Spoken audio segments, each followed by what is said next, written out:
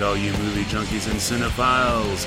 It's time for the SLS Cast with your hosts, Matt and Tim. And welcome, one and all, to episode 146 of the SLS Cast. Yes, ladies and gentlemen, this would be nothing less than the Alfa Romero small family car episode of the SLS Cast, because it turns out that Alfa Romero produced a line of small family cars from 1995 until approximately 2000, one of which was a 5-door hatchback known as the Alfa Romero 146. And with that little bit of Alfa Romero knowledge, I, of course, am Matt. And coming to us all the way from California, it is, of course, our resident Sony employee, Tim. Now, is Alfa Romero related at all to George Romero? Because that would be a horrible relationship with your sibling. I am Alfa Romero. Like, who names that? I mean, that would be the perfect name for an only child, so he can grow up and be the lord of all douchebags or a designer of cars. I have no idea. No relation. None. I guess Probably not, though. Oh,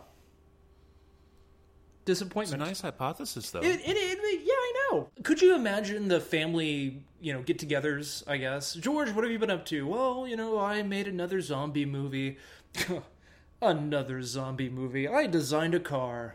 Well, Alpha, you are definitely the asshole of the family. That is right. Yeah. Well, maybe Stephen King, if that were the case, then Stephen King could have gotten both his inspirations from both Alpha and George with Christine by having a car that acts somewhat like a zombie and comes to life on its own and kills things. Well, is Christine one of Alfa Romero's cars? Well, no, that's why I said inspiration. Oh. I don't get it. Oh, wait, yes I do. Alfa Yes I do. Romero Yes I do. cars. I get it. I get it. I get it. Okay. Yeah. All right, very good. All right. No. Even though Alpha and George aren't. Even if there is somebody. Yeah, I don't know. Whatever. All right, so how you been, sir? Good. I'm recouping from Saturday festivities, but I'm doing well, thank you. How about yourself? All in all, I'm doing all right. It's been kind of a hectic last week, and I'm just going to be glad to be done with it, and we'll leave it at that. It kind of sounds like I convinced you that life is okay for you. Now that you mention it, it could be a little bit worse than how it was. I mean, did you run over my life or your life? No, your life. My life, not really, but your life, I guess, is whatever. Well, I mean, if it makes you feel better, I drank a lot of beer in Anaheim, where the midnight movie nights are stationed in Anaheim, California. Well, apparently Anaheim, the city of Anaheim, they're planning on. Actually, I guess it must be the mayor, the town or the city mayor of Anaheim. His goal, God, I hope it's not his number one goal of being mayor, is to make the city of Anaheim the biggest brewery area in all of California. That is kind of like a big commitment. I mean, I don't know how long this guy has been in office, in the mayoral office. It's kind of a show of the times when somebody sits down and they're like, my first agenda. No, it's not going to be schools. Schools are okay, but by God, I love beer. And we need more beer in the lovely city of Anaheim. And it's just interesting. You got Disneyland down the road and a lot of breweries. But yeah, no, that's what they did that's what they do every year around this time. They have their festivals, get it? Kind of like festival, but festival. Mm-hmm. And so you walk around, pay the flat fee, and you get to eat and drink all you want. And you get commemorative shirts and glasses and all that groovy stuff. So that was my exciting Saturday. Though I was really yearning for a St. Arnold's brew, to be honest. A Pumpkinator, to be exact. Nothing can compete to a delicious Pumpkinator. on tap. Well, I'm glad that you had a nice time in Anaheim. I'm a poet, and I didn't. You can't know really say that, and use that in a sentence at all. You're either you're in Anaheim, you're rebel, either going to a baseball did. game, or you're going to Disneyland. That's it.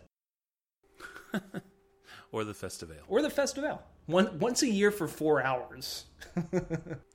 All right. Well, given that my life is boring and not really worth talking about, except for I made some new friends, some new podcasting friends on Twitter and stuff over the weekend. I discovered Netheads, which is really cool, a very cool tech podcast, and also Mayor versus the Noob, which is a very interesting show that is kind of like Midnight Movie Nights, but not focused on movies, and gets really interesting when people start drinking. So do they start the show like sober, and then as the show progresses, it goes on, they're drinking pint after pint after pint, and before they know it, it's like an 8-hour episode, and they've had... More like 2 hours, but yes, seems to go in that direction when they're not getting sabotaged by Revelstoke Jim or having tangent upon tangent conversations with the likes of Miranda Janelle and Johnny White Trash and stuff. It's actually pretty interesting. So that kind of gets me thinking a bit. Why don't we have our very own SLS Cast drinking game that our favorite listener at home can play along with us? And what would the game entail? We'll get back to you on that. Every time we say or oh dear God, we don't want to kill them. We don't want to kill them. No, well the thing is we would kill ourselves, so the show would never post. I mean, that's the thing. Oh, I see. So we would die. So it's you and I play, not the person listening. Well, yeah, that's kind of the joke. That's the bit. We play, and I mean, more than likely, I will go down first because I like a motherfucker. If a motherfucker, okay. I've had to resurrect my little placard here that has the circle with the slash, kind of like the no smoking circle slash thing. That has so and okay in it because oh dear God, was I saying this shit just way too fucking much last week and really the week before. And I've also noticed that I've been slipping a little bit back into the thing that just pisses me off. Oh, the peanut butter in the dog's mouth. Yes, noise. God. So I apologize profusely for that. And now I've got my little sign here back in front of me, and hopefully I will adhere to it. Anyway, I'm gonna pass on the drinking game. But I would like to address some email that we got. Email. Get on that email train. The SLS Cast email train. We had people send email. People! Wow. Not person. People! They didn't tweet, but they actually sat down and sent an email? Yes, people. Plural. I am so impressed. Oh, people. So we have email for more than one person. Exactly. Two different people. Two completely different people. Okay, well, I know of one person, but I do not know the other. I wanted to surprise you with the second one. Oh, okay. So here we go. Yes, this email, of course, was sent to theshow@slscast.com, so please feel free to do so as well. First up, though, a quick mention from Twitter. We got a new follower, Robert England. Well, actually, England, because it's actually spelled England, E-N-G-L-A-N-D. Oh, yes. I saw that. RLE116 for Twitter from Indian Trail, North Carolina. He would be Comic Noob from comicnoob.com. And, of course, the aforementioned Mayor versus the Noob. This is the noob of that shit. I have to admit, when I saw Robert England, I did multiple double takes because... because you just have to be sure, well, right? we were on our way out the door to head towards Festivals, and I had to stop in my tracks to look at that tweet. And it clicked in maybe 30 seconds of just staring at it. So... England. Yes, England, yes. Robert. So welcome and thank you for following us. And of course, As I said, this is the noob of Mayor versus the Noob, so you can check them out as well. Let's see here. First actual email comes to us from our Diana, from sweet, wonderful Diana, who once again preserves in our mind why we have this email box at all. This is, the actual subject is learning to drive. She says, "Hey guys, I just saw a movie that was well worth a trip to the theater. It's called Learning to Drive, starring Ben Kingsley. I'd really love to hear your review of it and have it shared with your audience. An eye-opening film with many humorous moments. Thanks, Diana Weeks." So, oh, god damn it, look at that. Right there on the list. So, motherfucker. Anyway, what do you think, Tim? Would you like to try and cover this? We're entering into Halloween season. What the Diana, fuck happened? So, wait, what was the cursing? Wait, what happened? Did you stub your toe at the end of that? At the end of that email? No. I just started off with a blank "so," and it's on my list of things not to say. Well, shot. Exactly. At any rate, though, we are about to start our Halloween series. This year, we're going to be primarily focusing on the entire Nightmare on Elm Street franchise. But that is still going to leave us room for extra movies here and there, especially towards the end of the month, though we might fill that with more horror stuff because we generally like to do so in October. But would you be game, Tim, to try and cover it sooner rather than later? You know, I was listening to NPR last Friday, and I can't think of the actress's name. I know what she looks like, but I can't remember her name. But she was being interviewed about her role in that movie, and it sounds great. So yeah, I mean, if we don't get to it in Rocktober, we should definitely review it in November. One of the first ones. There you go, Diana. It is officially on the list. So thank you for the suggestion, and of course, stay tuned. We'll get to it and let you know what we think. Last but not least, we got a special little bonus from our buddy Raphael over at We Are Not Here to Please You, who sent us an email with the subject Bottle Game. As per your request, Tim. And here we go. Is this confirm that we indeed as Germans have this game. Wait, hang on. Do we need to give a backstory real quick? There is no backstory. Well, there is. Well, what prompted this? This was last week. It's not like this was covered weeks ago. It was like 2 weeks ago. No, it was last week. It was 2 weeks ago. Whatever. Okay, so we talked about real quick because Tim wanted to talk about women opening bottles with their vaginas. Well, not opening, but like there's a popular. Well, I don't know how popular it is, but it's like the cult. It's the cult game that the ladies play after they had so many Patron shots.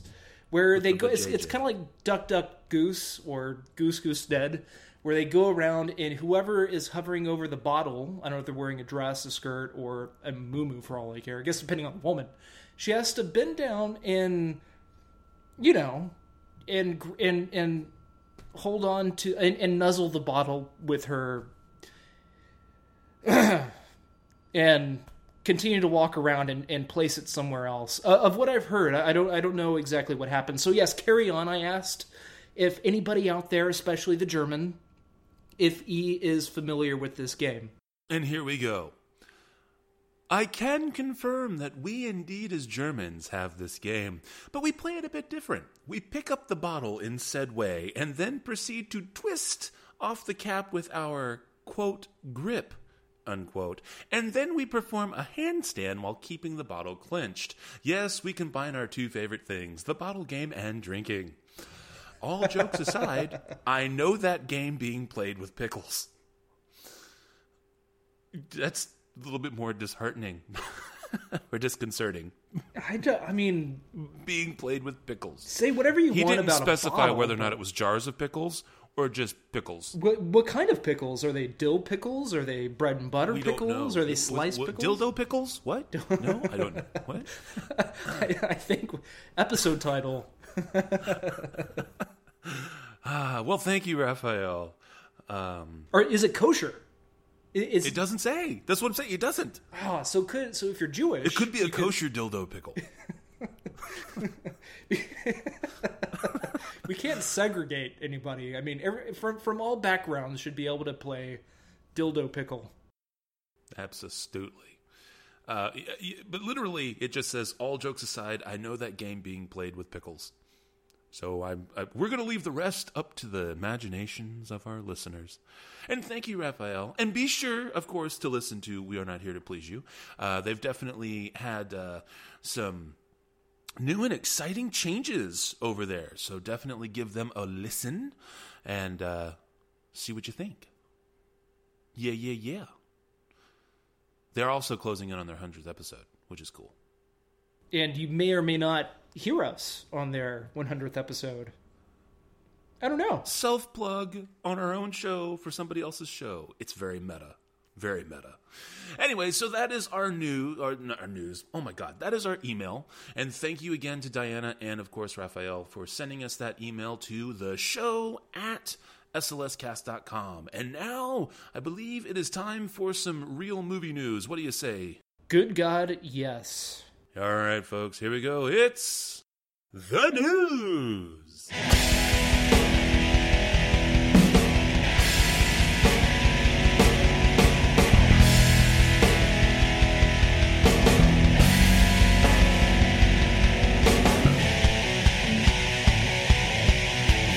All right, and I've got two pieces of news for us this week. First up, from Vulture.com by way of Abraham Reisman. Mark Ruffalo confirms that, incredibly, Hulk won't be in Captain America Civil War. I see what he did there. When a melancholy Hulk hopped in a Quinjet near the end of Avengers Age of Ultron, only he knew his destination. But it looks like he won't be touching down in Captain America Civil War. The mega hit franchise installment will feature basically every other Marvel Cinematic Universe superperson. But in an interview with Italian film site badtaste.it, Hulk actor Mark Ruffalo appears to confirm that the Jade Giant will be sitting it out, because Marvel might have bigger plans for him. This is the actual quote here from the article. Quote, I believe that Hulk would be in the film, but at the end it was evident that they needed to reveal that the Hulk did something very significant, and that Marvel wanted to use this in a more upfront manner. My character was inserted into the script, but it was later removed. Who knows, maybe Hulk will never return. However, Marvel wants to keep the revelation of what happened a secret, because it is truly something truly significant, end quote. The speculation is that, and from here I'm just going into pure speculation. You're welcome to read the rest of the brief article there at Vulture. And again, thank you for writing that there, Mr. Abraham Reisman. God damn it. There's an two transgressions, motherfucker. The idea being that Hulk does have a whole lot of things going on, in which case he could be lost on, or secluded on an island for certain other aspects of the Marvel Cinematic Universe. Also, he could eventually find himself in space because of separations for things like Planet Hulk and other films. So there's a lot of different avenues that they can take with Hulk to get his own standalone movie that will probably be better received now that he's kind of an established character, with the dualistic side being played so well by Mark Ruffalo for the two Avengers films, that even though he is not going to be in the Captain America, there's still plenty of room to develop him or find a way to bring him back later on. And this is, of course, dealing with everything being run through 2019. So we still have time. We've got like 4 years to figure out what's going to happen. But what do you think, Tim? Is this a good idea that we won't be having Hulk? Or is this, for you, yet another reason to not like a Marvel movie? I don't care. No, but I guess if I wanted to see anything, it would be I'm somewhat familiar with the Planet Hulk storyline, and if I remember, because I remember reading about this last week or the week before or something, and it got me kind of doing some research about, like, well, what the hell could they do with this guy? I mean, he's the goddamn Hulk, and where's Bruce Banner going to go? And then I kind of found out that there are some comics, I don't know if they're like the legitimate actual Marvel release of these, or if it was fan-made or whatever, but there was a Guardians of the Galaxy and Hulk team-up series of comics. So I don't know if that could be a possibility or not, with James Gunn over here saying that, with Guardians of the Galaxy, don't expect any crossovers anytime soon. So, I don't know. I mean, I would love to see Hulk in space, doing something different, getting away from New York City and the Infinity Stones and all that bullshit. Do something else. So, that's what I think. Right on, man. To kick off my news, I'm going to start off with two passings. First off here, this is from last week, September 7th. Actually, that was a couple weeks ago. We're recording here on September 21st. Jean Darling of Our Gang star, she passed away at the age of 93, and this is from Variety.com. Written by Alex Steadman. Actress Jean Darling, one of the last surviving cast members of the Our Gang silent comedy shorts, who also appeared in Rodgers and Hammerstein's original production of Carousel, died Friday in Rockdale, Germany. Darling broke out onto the scene in the early 20s, scoring the role in Hal Roach's Our Gang after starting to act when she was only 4 years old. Darling appeared in 6 Our Gang talkies and 46 silents. The series of shorts would become the inspiration for the 1994 film, The Little Rascals. In addition to her work on Our Gang, Darling also moved into film, starring as young Jane in the 1934 adaptation of Jane Eyre. She also appeared in an uncredited role in Babes in Toyland. She later turned toward the stage, making her debut in 1942 in the musical Count Me In. She starred in Carousel in 1945, originating the role of Carrie Pipperidge, and boasting 850 consecutive performances in the production. And the article goes on from there. Again, her name was Jean Darling, originally a part of the original Our Gang silent films in the early days of cinema. And then one other passing that might hit home for more of the modern cinephiles out there. William Beckner passed away. Born 1927, passed away this year. This is via Criterion.com, written by Peter Cowie. And it says this: William Becker enjoyed success in any field to which he turned his amiable intelligence. Following a brilliant career at Harvard, he was one of the first Rhodes Scholars after World War II to attend the University of Oxford, where a library bearing his name stands in Wanham College. A talented actor and a gifted and perspicacious writer, he adored both theater and cinema. He turned his business acumen to working with Roger L. Stevens, a leading producer of Broadway plays, and energizing Playbill magazine.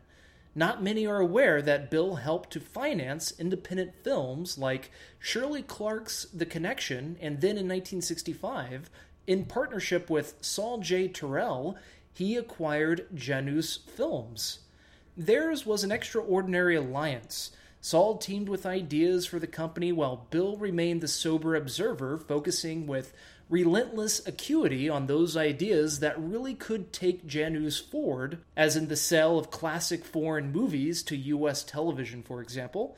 Bill compiled an immense dossier, listing every foreign language film within possible reach, along with numerous beloved British titles that Janus proceeded to represent to the American public. Bill never aspired to film directing, while Saul seized his spare hours to make some absorbing documentaries. How proud Bill was when Saul won an Academy Award for his study of Paul Robinson.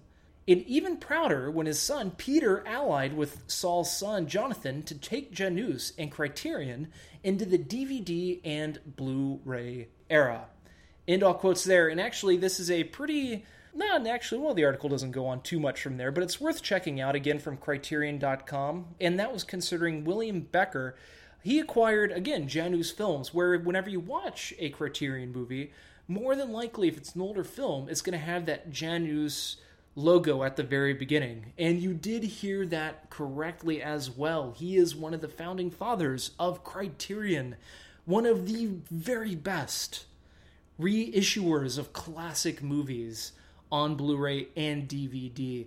And they also do new films as well. So it's pretty cool. I mean, not that he passed away, but just exactly what all this guy had done in his lifetime as his career, and yet nobody really knows his name at all.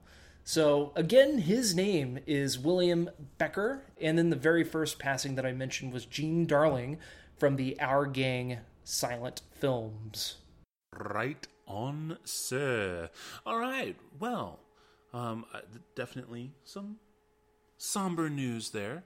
But switching gears in the news world here, we're going to go to thedailybeast.com. This comes to us by way of Marlo Stern, and apparently we have based on a true story.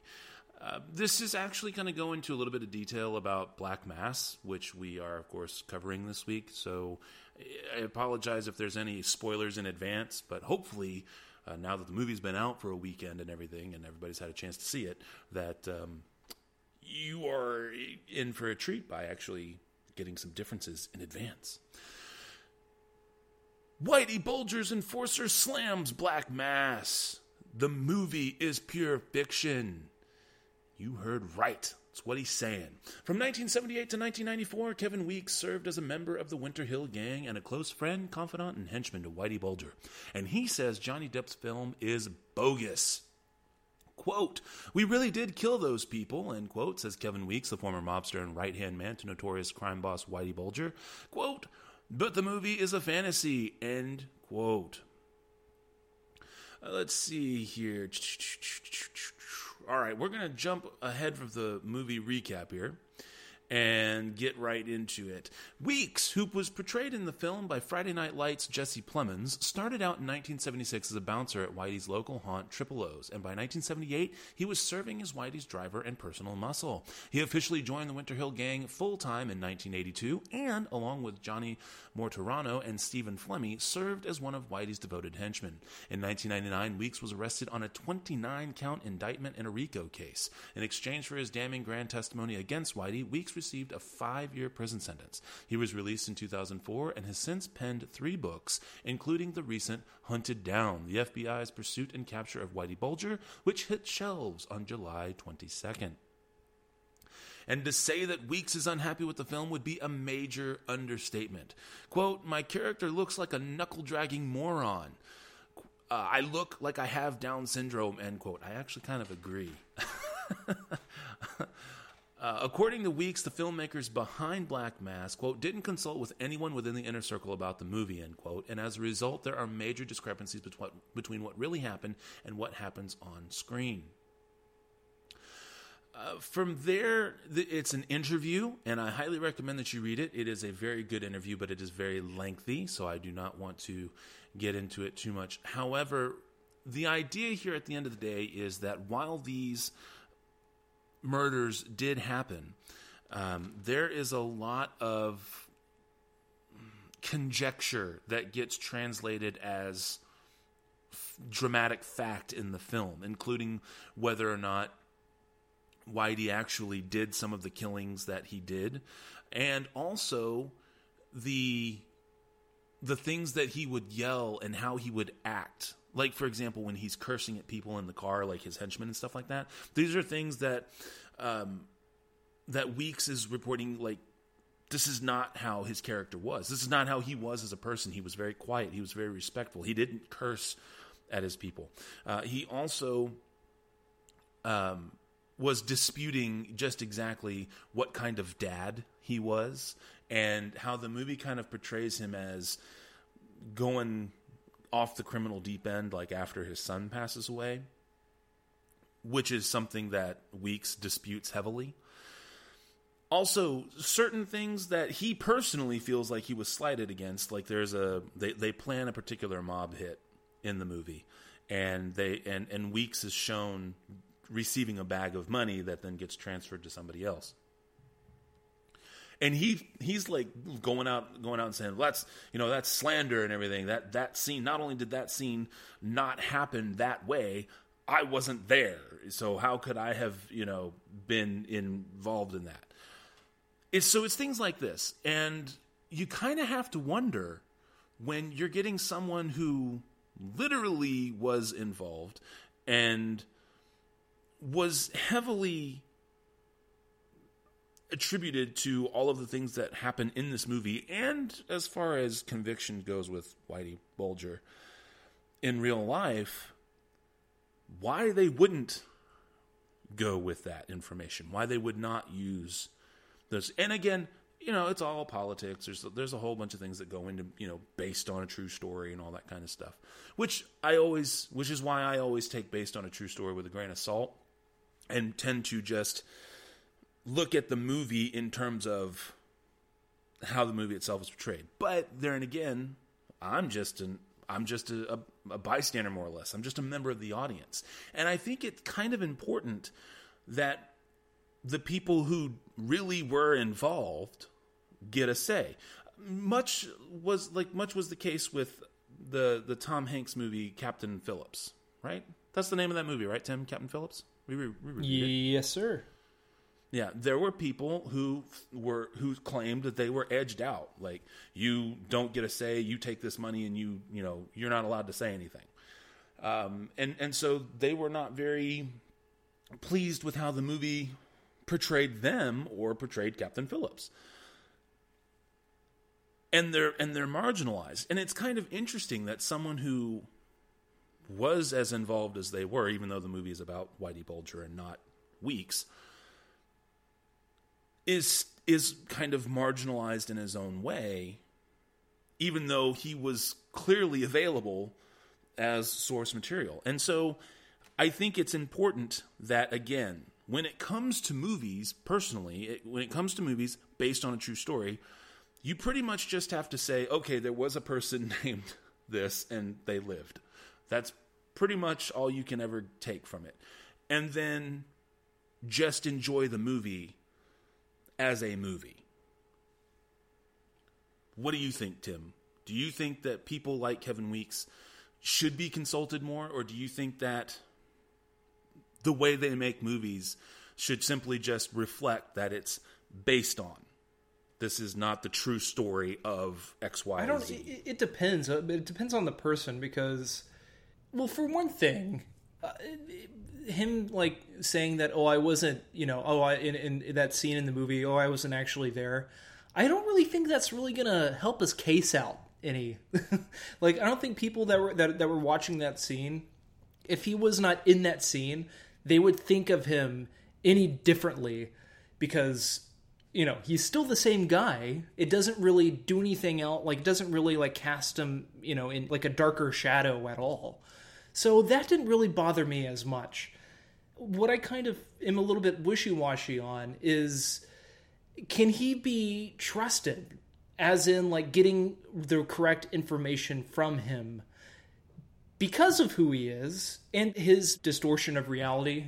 So there's that also. But I think this movie, and I'll talk about it more later, this movie needed something else.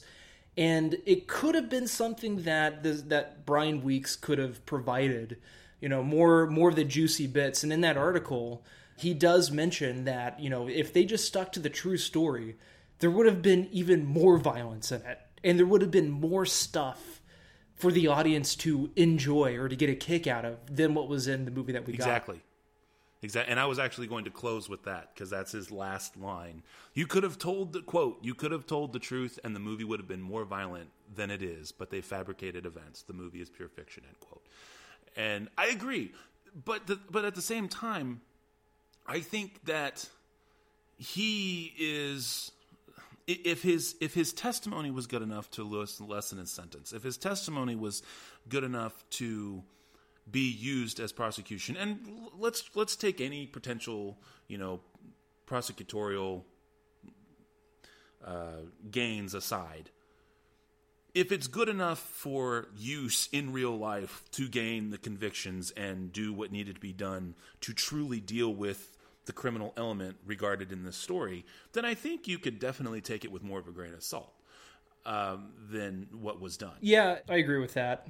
And I do like the whole thing where his character in the movie kind of looked like he had Down syndrome. Because I love that actor who portrays him so much. Jesse Plemons. He always plays some creepy ass. He does, and he does it really well. But what I agree with him, Brian Weeks, is that gangsters aren't always troubled. And what would have made these guys even creepier was showing them like they were like normal people. And yet they had this really untrustworthy psychopathic or sociopath tendencies lurking within inside of them, which would have been better, I think, other than the, oh yeah, we're the henchmen, we're just going to do whatever Whitey wants us to do and look the part. Well, okay, so hey, at least it's a really interesting article. It is. A very good interview. So I would definitely recommend that you read that. Again, dailybeast.com. And it was brought to us by Marlo Stern. So thank you very much. That is a great article. Awesome, based on a true story. So that's the end of my news. Close us out on the news, sir. Okay, to close us out on the news, I'm going to talk about banned movies that, thanks to YouTube and various websites, you can find these movies. And these are ones that are worth watching, for sure. This was from a September 9th article, a Film School Rejects article. 5 blocked movies that became easily available thanks to the internet, written by Christopher Campbell. And this article came about because there's a documentary called Amazing Grace that was supposed to be shown at the Telluride Film Festival and then also at the Chicago International Film Festival. But right before, or I don't know if it was like the day of or a couple days before, Aretha Franklin, who the documentary was about, canceled. Like, she called it off. She said that I will sue you if you show my documentary, or this documentary about me in this particular performance. I will sue your ass.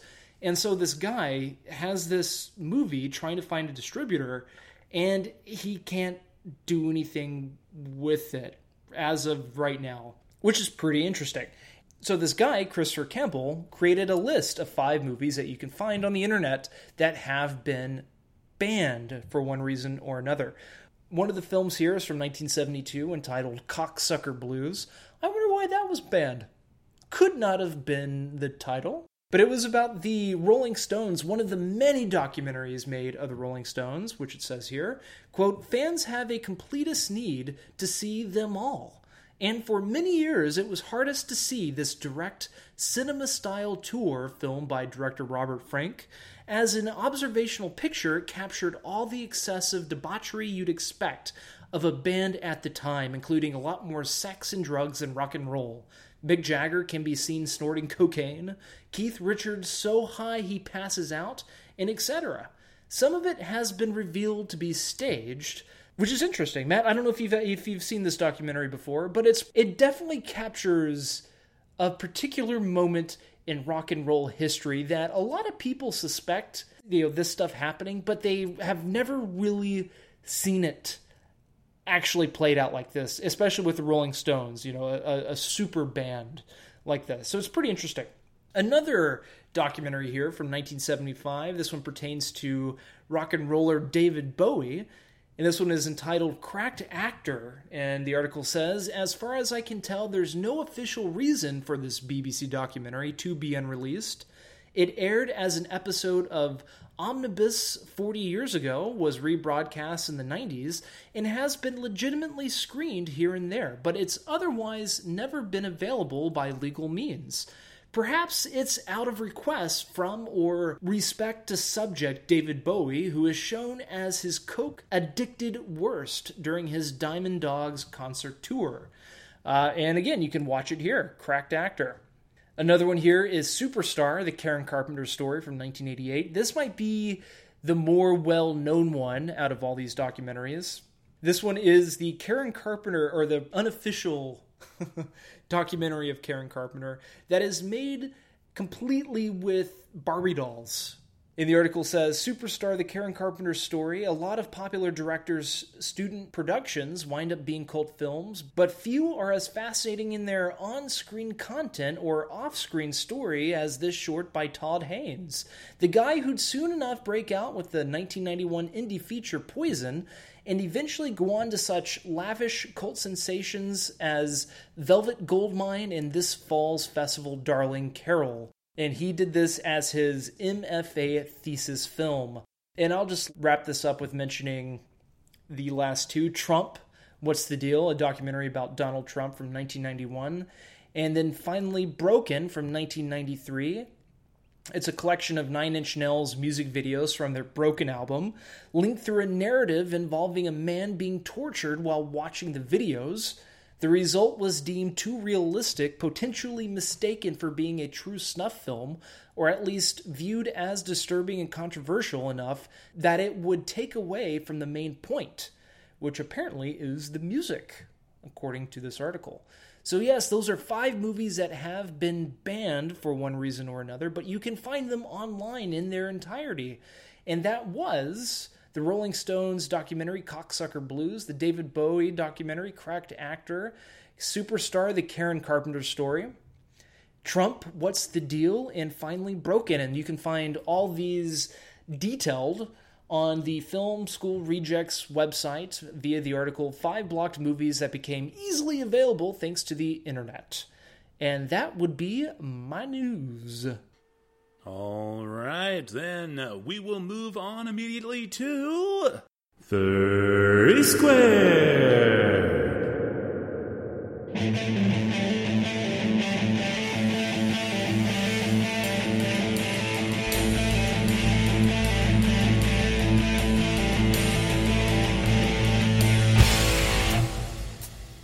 Yes, and this week's 3 Squared final movie lines. Picks for final movie lines that we think are in the top echelon, among the best, if not the best, for us for now. I've got 3, and I'm going to do them from least epic to most epic, but I find them all to be amazing for myself. From 1997, Good Will Hunting, the American drama film directed by Gus Van Sant, starring, of course, Matt Damon and Robin Williams. This is the movie about the troubled young mathematics genius who struggles to deal with his potential. And as anyone is aware, there is just a lot of heart to this movie, a lot of soul searching, a lot of gut wrenchingness, a lot of emotional honesty that has to be dealt with. But the one cool thing about this, and of course, spoiler alert for anybody who's not aware, because, we have to deal with the last line of a movie, so spoiler alerts. You get this wonderful sensation of the way things come back around. For Robin Williams, as he discusses the love of his life, and how he missed one of the best baseball games ever in the history of baseball because he had to see about a girl. And while at the time Will can't understand how that's even possible, by the end of the film, he comes to the realization that he too needs to see about a girl. And as Robin Williams' character ends up, Sean Maguire, is reading this note, he has to laugh at himself, and he says, "Son of a bitch, he stole my line." And then, of course, we fade away to the car, driving out westward, ho, as it were. And it's just one of those things that leaves you with the hope that you need to believe in Will and his ability to get back with Skylar. And I always smile when I think of that. And I think that that's the whole point of that movie is to watch how everything comes full circle and allows for Will to truly have the happy ending that he deserves. So that's number 1. Number 2, Dark Knight from 2008. And this, of course, would have to be Gary Oldman's little last monologue, because his son is like, why are they chasing him? Because they have to. But he didn't do anything. It's because he's the one. It's because it's what Gotham needs. Or it's the city. Because it's the hero he deserves, but it's not the one we need right now. And he's tough, and he can take it, and he's gonna, he'll run and all the wonderful, the wonderful ending monologue there that Gary Oldman gives as James Gordon. It just literally leaves you with nothing but, holy shit, when's the next movie coming?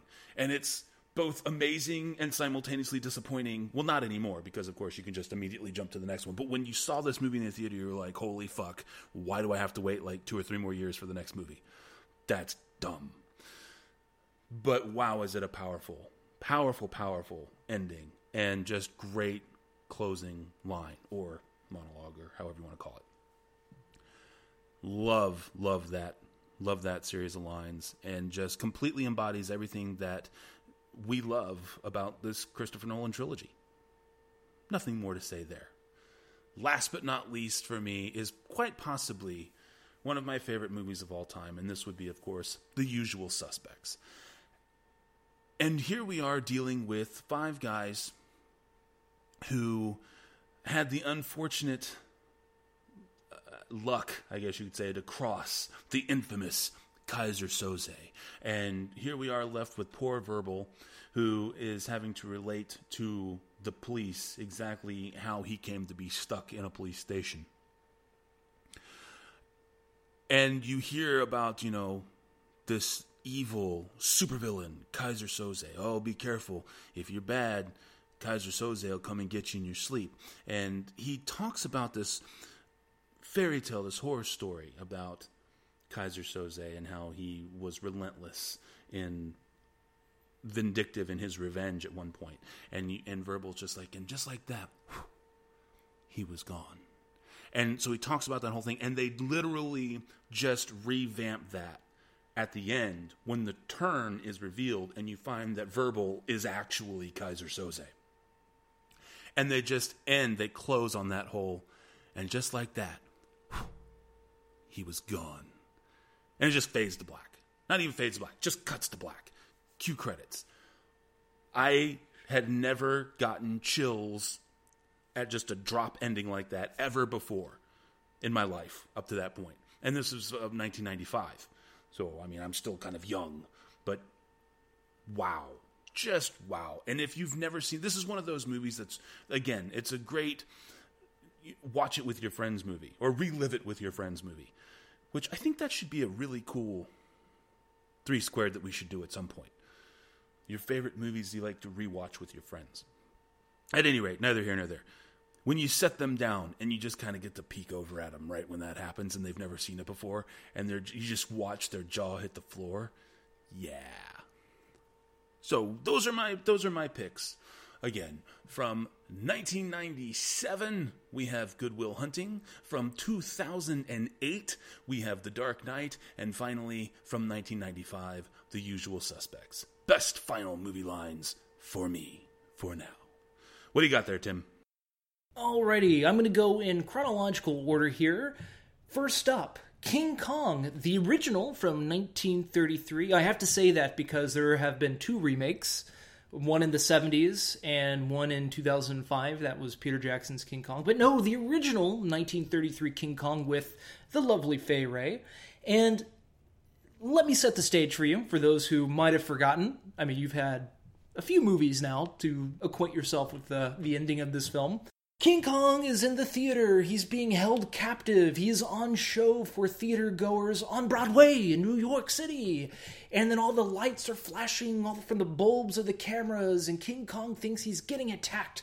And so he freaks out and he breaks free and he escapes from his shackles and goes outside into Times Square, into New York City, and makes his way to where Fay Wray, where her and Jack, the love interest, the manly hunk of the film, you could say, they escape to her apartment, and King Kong virtually tracks her down, and he goes up to her apartment. You know the famous scene I'm talking about. You've got to, even if you have never seen the movie, every time you see a retrospective of the great shots or the great scenes or great movies of all time, and King Kong comes up, you always see this where she's in her room doing whatever, and you just see King Kong's face just looking at her, and the big eyes coming through the window, and He reaches in and grabs her in the hand and pulls her out, and so King Kong now has Fay Ray in his grips, and he's running around the city getting attacked, and he knocks over a rail car that's filled with people, and he makes his way to the great Empire State Building, where he begins to ascend the Empire State Building with Fay Ray in hand. But once he gets to the top of the Empire State Building, P-12 planes... If you don't know what P-12 planes are, go check them out. They're pretty cool planes from back in the day. They start bombarding him with firepower, trying to bring him down, but nothing. No puny P-12 planes are a match for King Kong. He manages to swap one out of the way, and boom, a plane is gone. But he just can't take it much longer until he just kind of gives up and lets go and just falls to his death. Dies on impact. Could be a mixture of the bullets mixed with the impact of the ground. Or maybe it was love that killed him.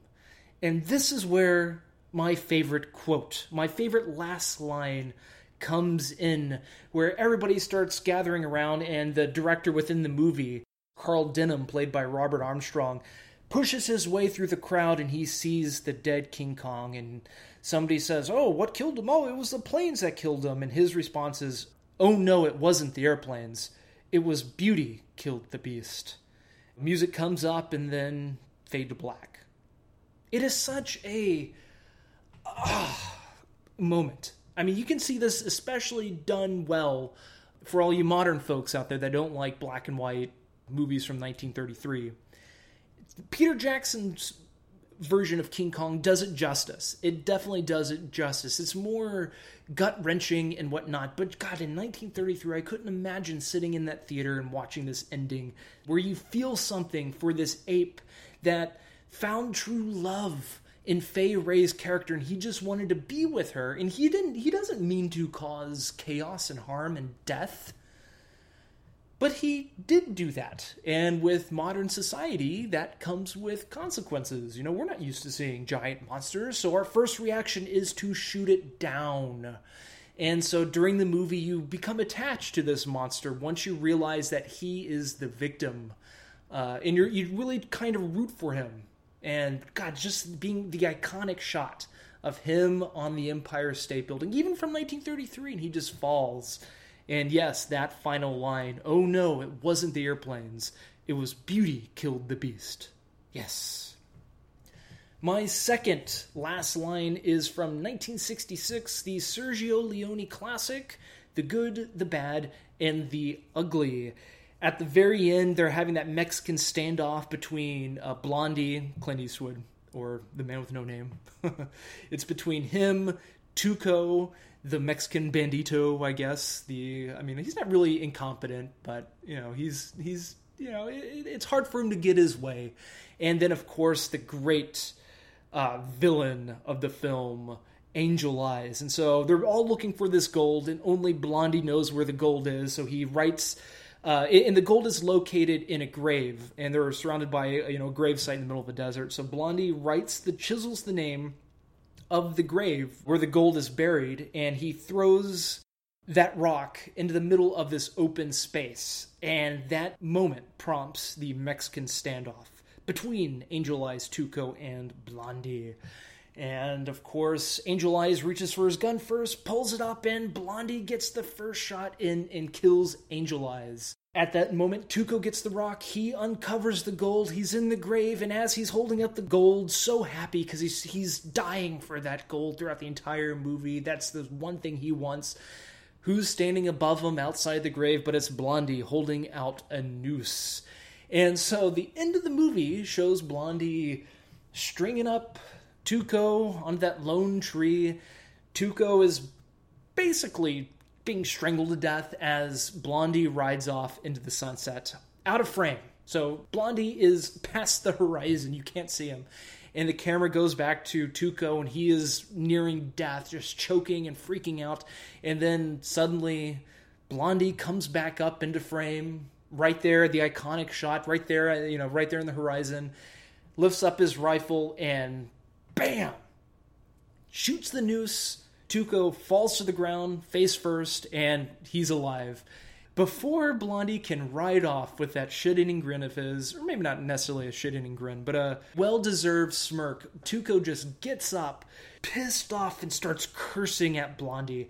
At that time, Blondie smiles and rides off, and Tuco's in the back saying this, quote, "Hey, Blondie, you know what you are? Just a dirty son of a bitch." But before he can say bitch, he gets cut off by the ending music, the...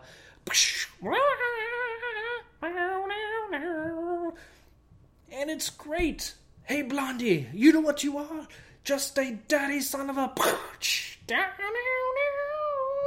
So yes, The Good, the Bad, and the Ugly from 1966. And finally, one of my favorite, I mean, I guess these three cannot just be my only favorite. There are many of them. But my third choice is from 1974, Roman Polanski's Chinatown. Yes, at the very end of the movie, when you find out the main, I guess you could consider him a main antagonist, but you find out this guy that J.J. Gittes, Jack Nicholson's character, has been questioning throughout the movie and kind of suspecting of doing the naughty things that the movie is about. You find out that he is actually an incestuous father. That character, of course, is Noah Cross. And his two daughters, Faye Dunaway, Evelyn, and Catherine, can't remember that actress's name. Evelyn's sister is really her daughter, which that was kind of the big reveal at the end of the movie. Very shocking, especially back in the 1970s. In fact, actually, that ending totally holds up here now. So once they find out, Evelyn takes her daughter or sister-daughter or whatever, and they flee into Chinatown. And it is at that time when she gets shot. She gets murdered. And J.J. Gittes just can't believe it because she is also the love interest of J.J. Gittes.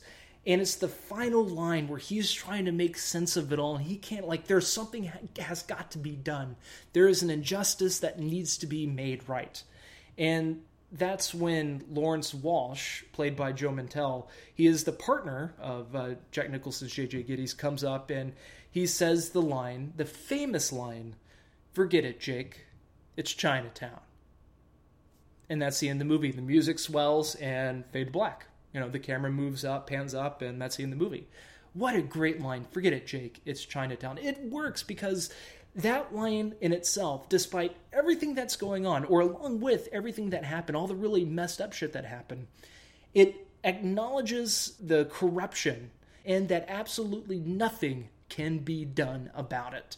It's definitely one of the more cynical of the best final lines that I've chosen here. However, it is very fitting for the film's rather bleak ending.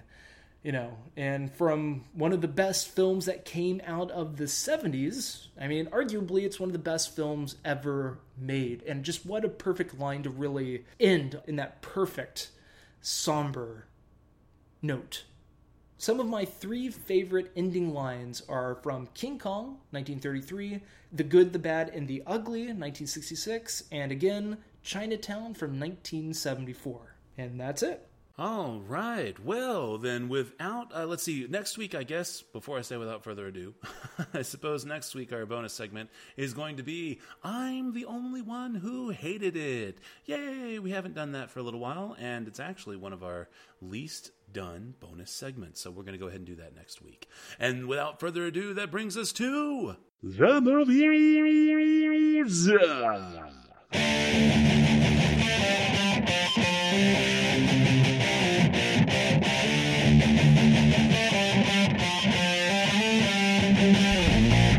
Alright, so this week's movies are Black Mass, Everest, and My Left Foot. Where do you want to start there, Tim? How about our classic pick of the week, My Left Foot? Alrighty, My Left Foot. The story of Christy Brown, 1989 Irish drama film directed by Jim Sheridan and starring Daniel Day-Lewis.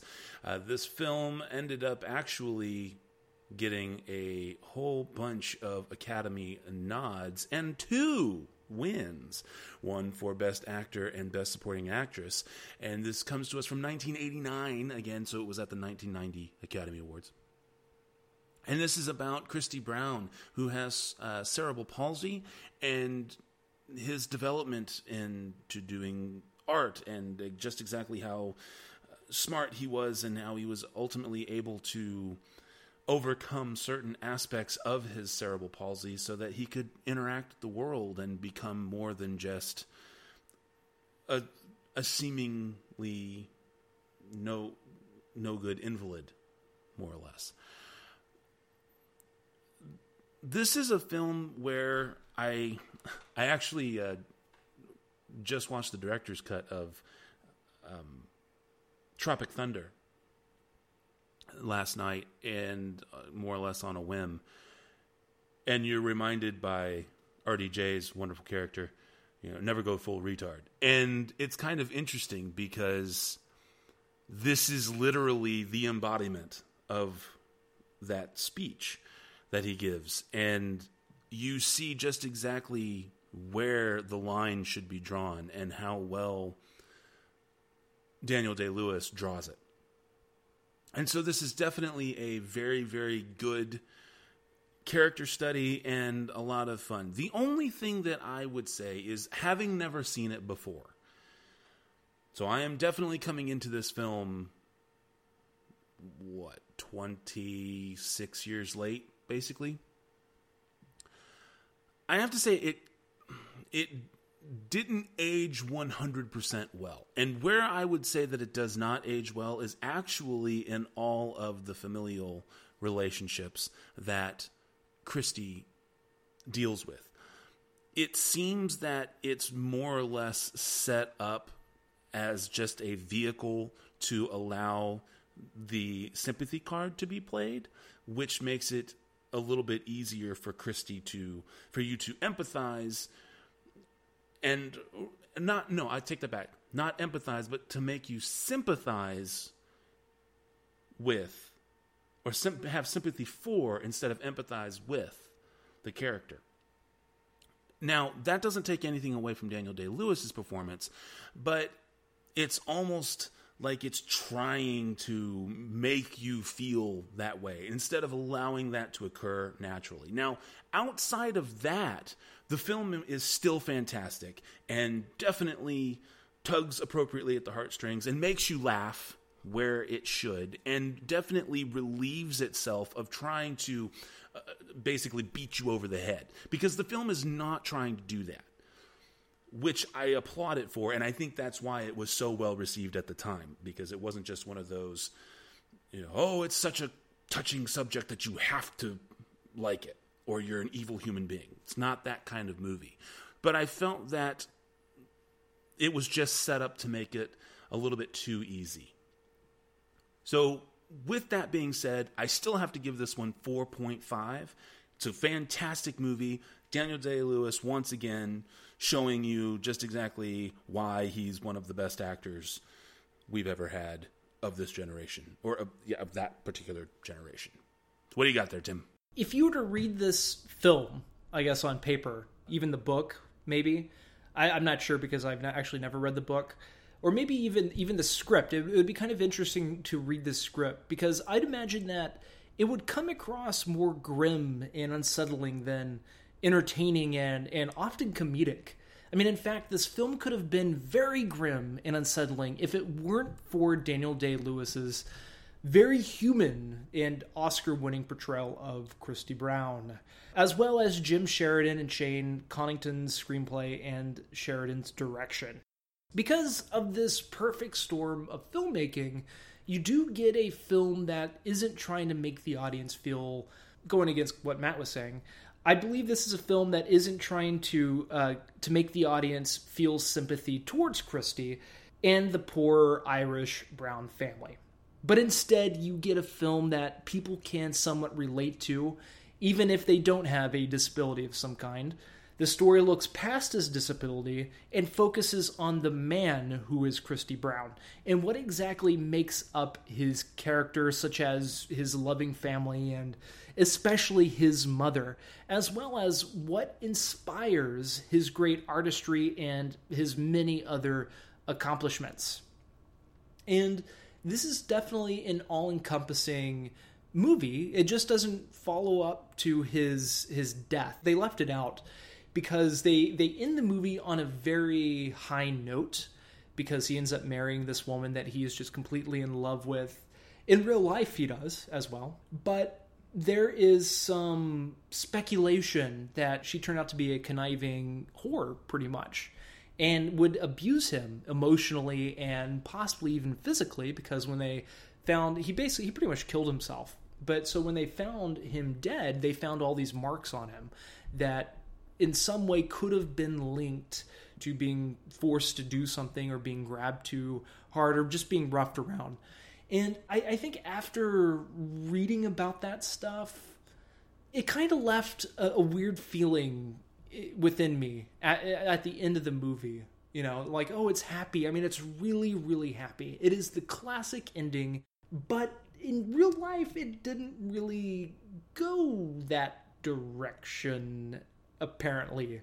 And I can't take it away from the movie, because we're just reviewing the movie itself, not the history.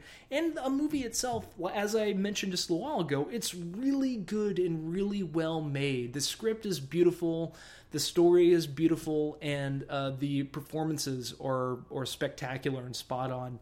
However, my only complaint is that due to the movie being 26, 27 years old now, how it was shot, how it was made, it feels a little old-fashioned, and I struggle with coming up with if that's a good thing or a bad thing or not. I'm just not sure.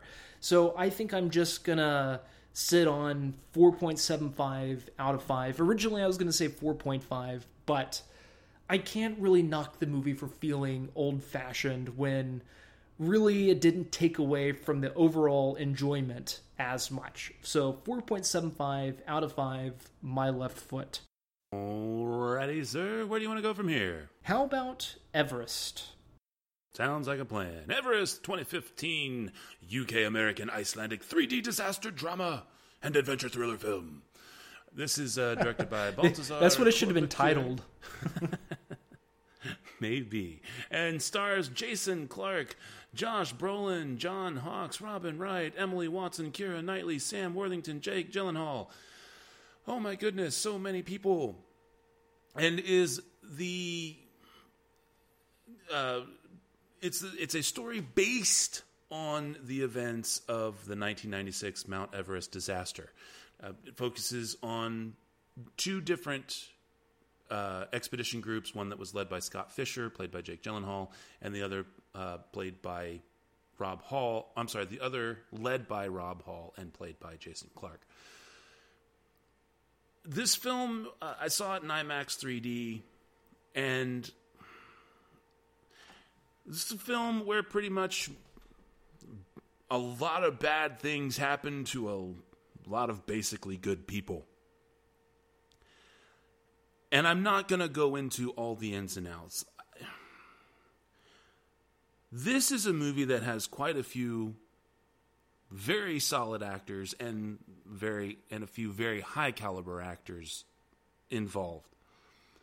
And what frustrates me about this film is that you have all of these actors who could do so much with this material of the story, but instead of letting it go where it could have been written well, they instead lean on cinematography, which thus gives you the IMAX and the 3D experience. I found this movie, for me, to be ostensibly a gimmick. It is a gimmick thriller. This is not a movie that you, unless you've got the massive 3D Blu-ray experience that you can recreate at home, this is not a movie that's going to have the same kind of level of impact as if you go and actually see it in the theater. Because it relies on, oh my gosh, everything's falling. Oh my gosh, look at this person as they blow off a cliff or as they hang on for dear life, and the camera moves in such a way that it provides you that vantage point. And oh, look down. And it's just designed to put you in that space. For people who aren't thrill seekers and will not be in that kind of a space, it just kind of creates that thrill and everything. And the drama of these people who truly lose their lives is lost in that. And it's really sad because there's so many good actors and actors and actresses. I keep saying actors, but I do mean actors and actresses. That you've got great source material that you could just let that source material do the work and let the cinematography be the backdrop that drives it. And it's almost like it's the other way around. And so for me, it felt extremely gimmicky and something that will not translate to home media well at all. Unless, of course, you've got thousands upon thousands of dollars into your home entertainment center. And so consequently, I've got to land on 2.75. It's definitely not a terrible film. It's not even really a bad film. But this is not a film that I think necessarily warrants spending $20 minimum to see per person. And yet, it is a spectacle. And you cannot deny that about this movie. So 2.75. There you go, Tim. What do you got? A very important note to make about this movie is that it's technically impressive. From start to finish, the production never looked cheap, fake, or even rushed. The designs of the effects, the lighting, and the designs of the peril itself was consistent throughout. And this in itself is a worthy achievement because a number of the more recent disaster or those in peril flicks, kind of like San Andreas, have many moments of ludicrousness that look cheap. I mean, yeah, San Andreas has some really good effects, but it also has some really bad effects. Also look at, what's his name? He did Independence Day and 2012, The Day After Tomorrow. That guy. He has some good, decent movies, but all the effects aren't consistently fantastic and believable. But the effects in this movie works from start to finish. However, I feel that this movie, unlike Matt, does not need to be in 3D. It was not planned nor even shot to be in 3D, so it could have been something spectacular and or awe-inspiring if it were actually planned and shot in 3D. However, the conversion process doesn't add any additional depth whatsoever, though the large screen and the wall of surround sound does help. And again, Matt and I saw this movie, the pre-release, the IMAX 3D pre-release, and this movie will be re-released this Friday, September 25th. So actually, today, depending on when the show's post. Today, you can go see it now and pay $8 even, depending on where you are. If you're near me, it could be $15 if it's after 7. But the movie does work on the emotional level, especially at the end, which is where I did get a little bit teary-eyed due to the flick's true life, basis. The movie also works on an emotional level because it's not relying entirely on big effects, big stunts, or even a large budget. I think the budget for this movie was only $50 million, which is hard to believe. It goes to show you that they shot a lot of the stuff on location and did a damn good job superimposing and making it feel like that they were actually at Mount Everest or near something that was comparable to Mount Everest. So again, the movie does work on the emotional level, but I felt that the film and story could have used more direction and style other than relying on the true story and the real characters.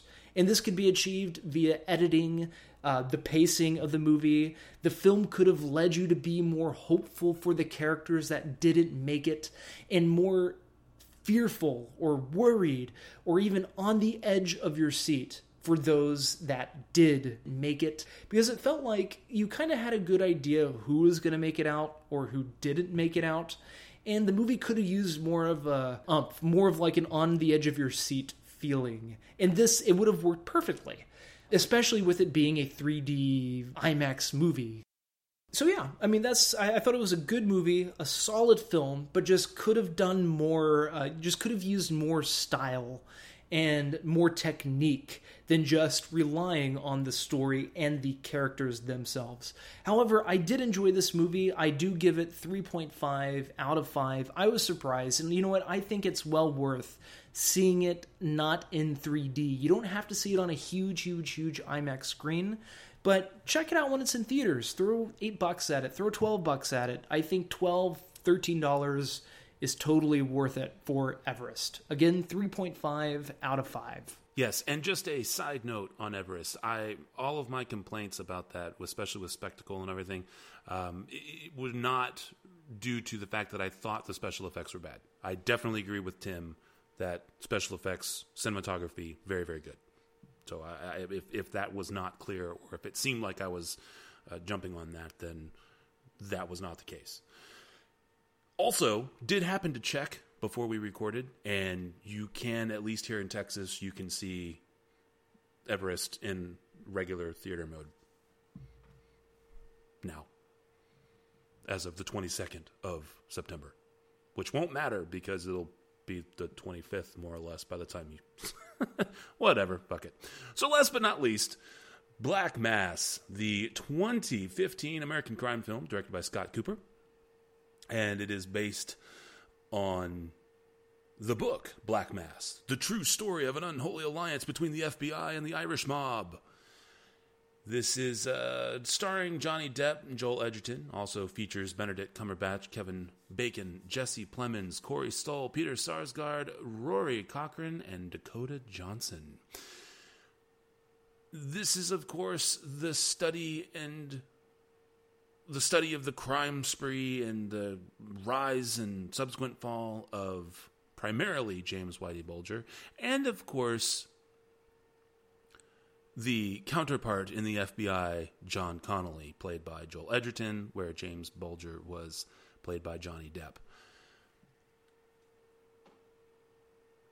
There are certain times when a character gets a lot of credit for being a character simply because of the makeup done to establish the character.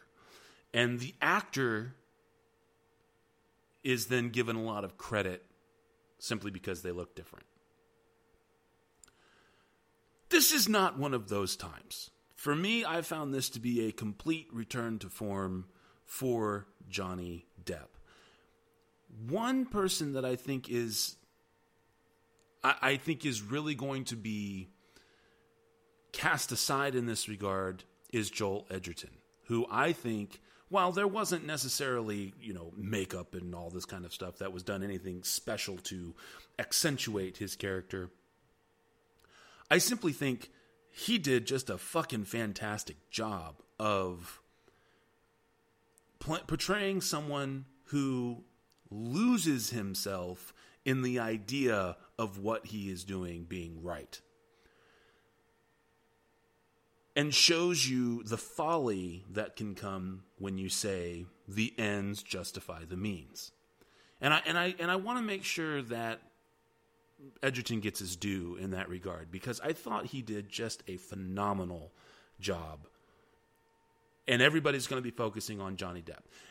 And the reason why is because it's not just makeup that allows you to escape into this character and forget that it's Johnny Depp. It's because Johnny Depp actually embodies the creepiness that comes from someone who is just simply not afraid to kill you.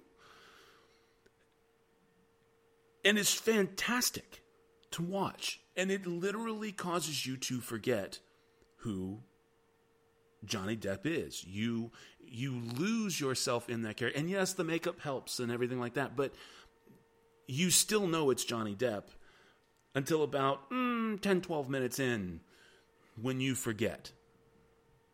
And another special nod, just for sake of great dialect coaching and everything, Benedict Cumberbatch. You'd have never figured that he was not British by watching this film.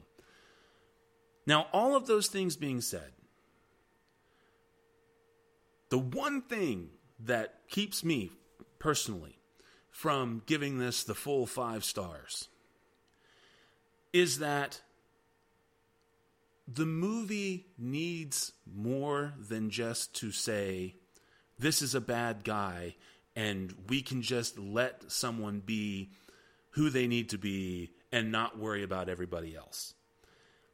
All of those people who surrounded Whitey Bulger, whether or not they needed to play a bigger role in the movie, were still having to act around him. And while for the most part, people really did do a great job of holding their own against such amazingly and thoroughly charismatic characters, sometimes you have to rein in the bright star just a little bit to allow everything to even out, instead of just having this one or two characters, this one or these two characters, in the case of Joel Edgerton,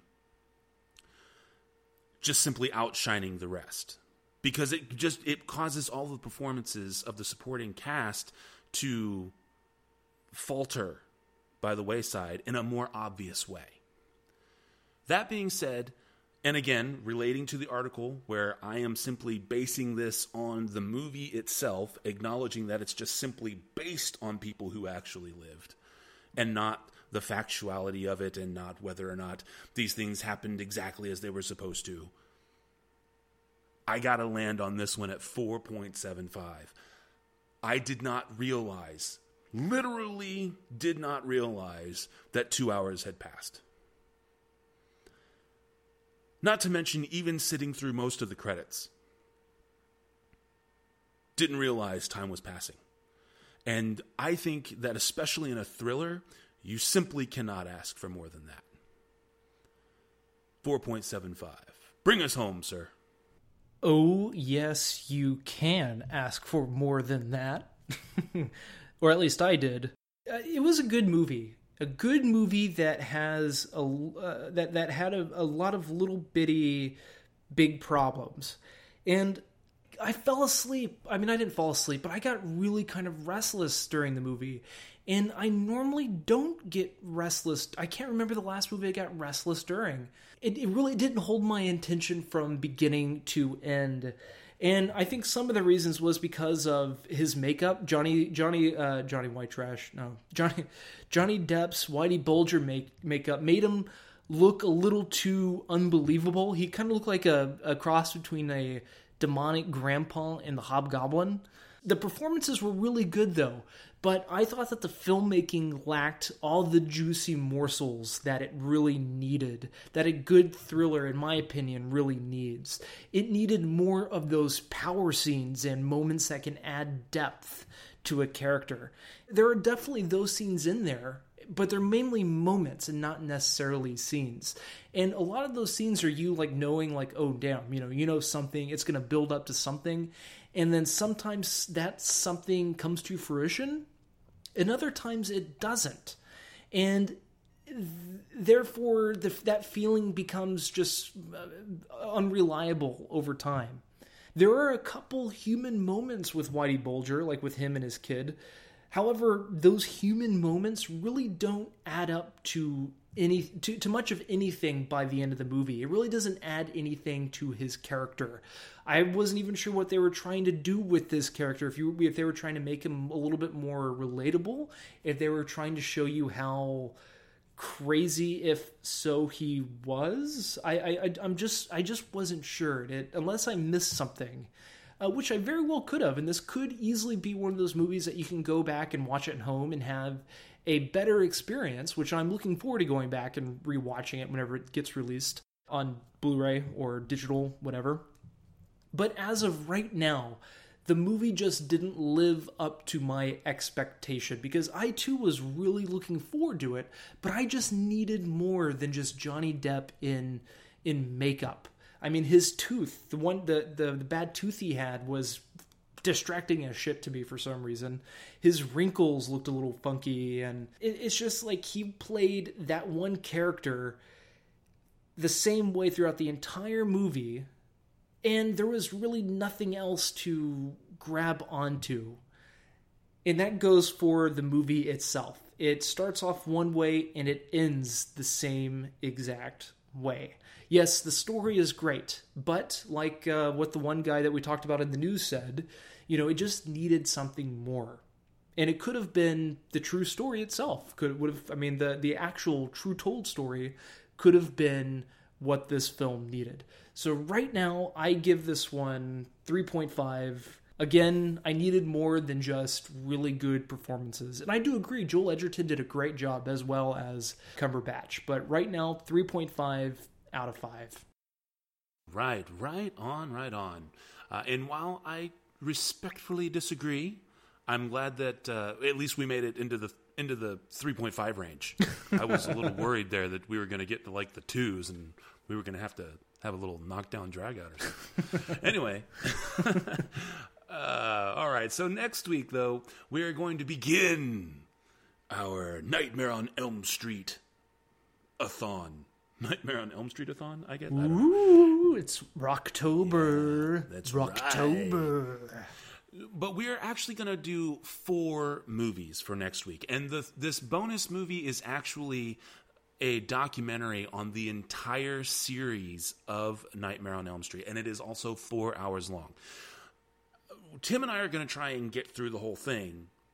But the idea is really just to be able to have a reference tool for additional behind-the-scenes things and legacy ideas and the way that it's influenced stuff so that we can better serve the reviews that we're going to be giving for the entire series. And we're including it just so that you can also follow along with that if you choose to. And you can maybe just watch the first 45 minutes. Maybe that's all it's going to cover for the movies we're going to cover per week and so on and so forth.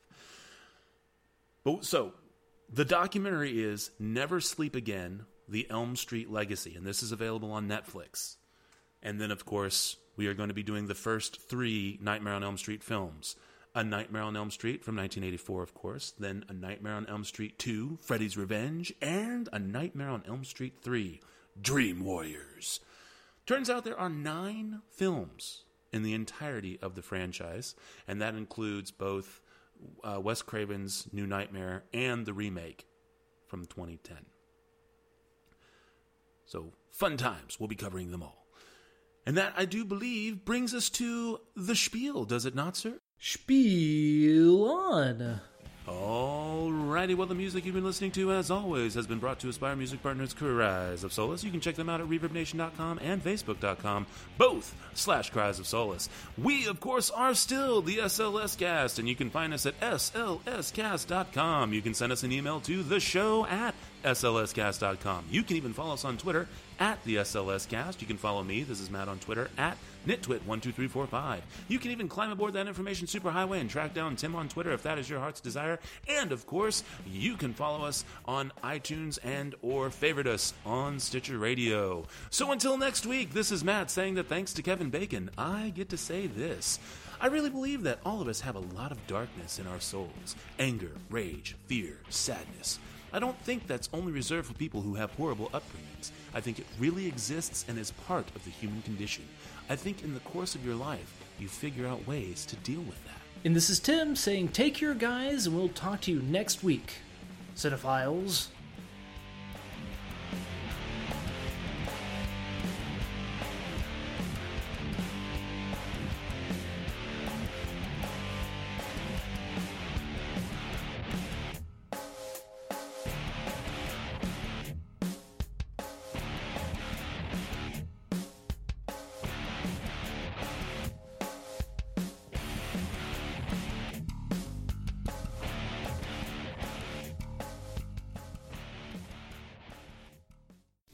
Thanks again for listening to the SLS Cast with your hosts, Matt and Tim. Remember that you can find us at slscast.com, at the SLS Cast for Twitter, also on Facebook, and you can always subscribe on iTunes.